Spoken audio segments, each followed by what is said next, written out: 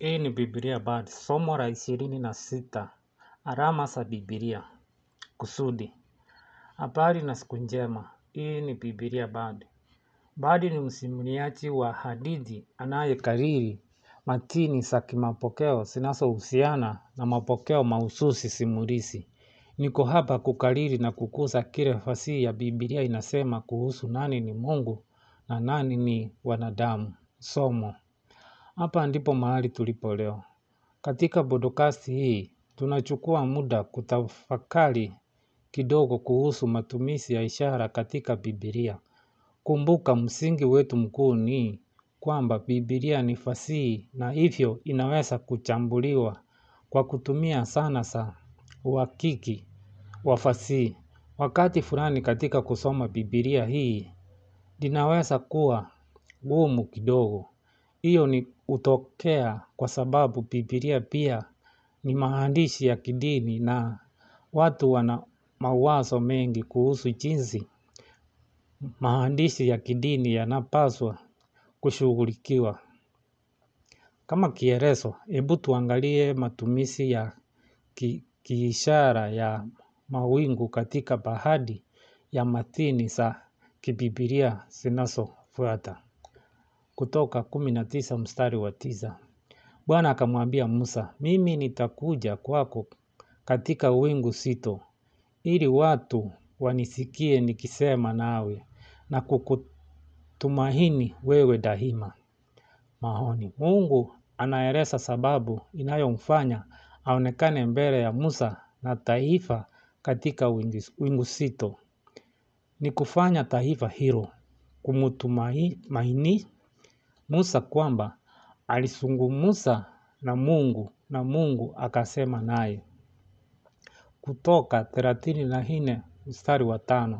Kisha Bwana akashuka katika ile wingu akisimama pale pamoja naye Musa na kulitangaza jina lake Bwana. Maoni. Mistari katika Kutoka inaonyesha uhusiano wa kimsingi wa Mungu na mawingu. Hii ni halisi, si ishara. Mawingu yanaonekana kwenye maandishi kwa sababu yalikuwepo katika uhalisi wa uzoefu ambao maandishi haukisi. Zaburi 97 mstari wa 1 na 2. Bwana anamiliki, dunia ishangilie Bwana. Bwana sambali na sifurahi. Mawingu na giza nene vinazunguka. Haki na hukumu ndio msingi wa kiti chake cha enzi. Maoni. Kufikia wakati tunafika kwenye Zaburi, kifungu kinatumia mawingu kama ushirika na Mungu.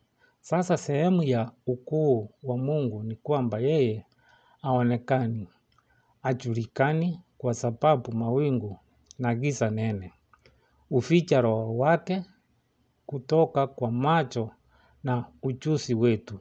Lakini kwa ufunuo, mwandikaji wa Zaburi hii anatuhakikishia kwamba Mungu ni mwadilifu na mwenye haki. Zaburi 104 mstari wa 2 na 3. Ujifunika nuru kama vazi, usitandaza mbingu kama hema, na kuweka mihimili ya nyumba yake juu ya maji yake.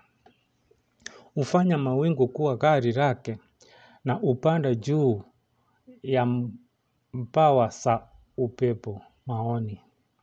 Mtunga Zaburi sasa anatumia maelezo ya kishairi ya anthropomorphic ya Mungu ambayo yamefafanuliwa hapo awali kuwa roho.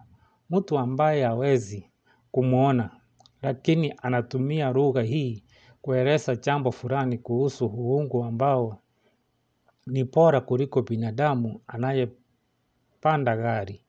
Haya ni matendo ambayo uungu unaweza kuchukua kwa kutumia vipengele hasa vya asili ambavyo viko chini ya amri yake. Isaya 19 mstari wa kwanza. Neno juu ya Misri.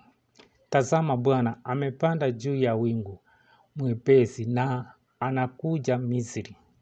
Sanamu za Misri zinatetemeka mbele yake na mioyo ya Wamisri inayeyuka ndani yake. Mathayo 17 mstari wa 5. Alipokuwa bado anasema, wingu jeupe likawafunika na sauti kutoka katika hilo wingu ikasema, huyu ni mwanangu mpendwa, naye nimemfurahisha sana, msikilizeni. Maoni. Sasa katika Agano Jipya, Mungu anaonekana kwa wanafunzi wa Yesu, watatu wao, akizungumza kutoka katika wingu. Kama ilivyo na Musa katika maandishi yaliyoandikwa miaka 1000 kadhaa mapema. Wayahudi waliandika maandishi hayo ya awali. Walielewa kwamba Mungu alipozungumza na Musa kutoka katika wingu hili, Wayahudi wakimsikiliza na kumtazama Musa, waamini kwamba Musa alikuwa na uhusiano wa kibinafsi na Mungu na kupitia yeye alifunua matakwa yake kwa taifa. Hapa wangeona ulinganifu na Mungu akizungumza na wanafunzi wa Kiyahudi juu ya Yesu kupitia wingu. Hivyo wangeamini maneno ya Yesu akifunua zaidi kuhusu Mungu kwa ufunuo wa pekee. Mathayo 24 mstari wa 30. Wakati huo ishara ya mwana wa Adamu itaonekana mbinguni na mataifa yote ya dunia yataomboleza. Watamuona mwana wa Adamu akija juu ya mawingu ya mbinguni pamoja na nguvu na utukufu mwingi. Ufunuo 1 mstari wa 7. Tazama, yuaja na mawingu na kila jicho litamuona, hata wale waliomchoma, na mataifa yote ya dunia yataomboleza kwa ajili yake. Ndivyo itakavyokuwa. Amina. Maoni. Katika sambuli hizi mbili za maandiko, mawingu yanahusishwa na kurudi kwa Yesu duniani kutoka mbinguni kama mwamuzi wa kimungu wa wanadamu hao wanapomwona mtu anaikaribia dunia juu ya mawingu hayo, wanajua kupitia alama zinazohusishwa na kurudi kwake kwamba wakati wao umekwisha, hukumu iko njiani. Majadiliano. Katika matini za sambuli tunaona mwendelezo wa matumizi ya mawingu ambayo yanachukua takriban miaka 3000. Inaanza na mawingu kuonekana tu kama sehemu ya maelezo ambayo Mungu wa maandiko ya Kiebrania ameficha kutoka kwa taifa hadi Agano Jipya. Wakati sauti inapotoka katika wingu ili kuidhinisha Yesu kama mwana pekee wa Mungu. Baadaye Yesu Kristo aliyefufuliwa arudipo duniani, kurudi kwake kunahusishwa na mawingu ya hukumu ya kimungu. Hizi ni mifano michache tu ya maandishi. Unaweza kuona mawazo haya katika Biblia yote yakimwonyesha kwa njia tofauti. Uchunguzi wa kina wa ishara katika Biblia ungeangazia ukuzi wa alama nyingi zaidi katika maandishi ya Biblia.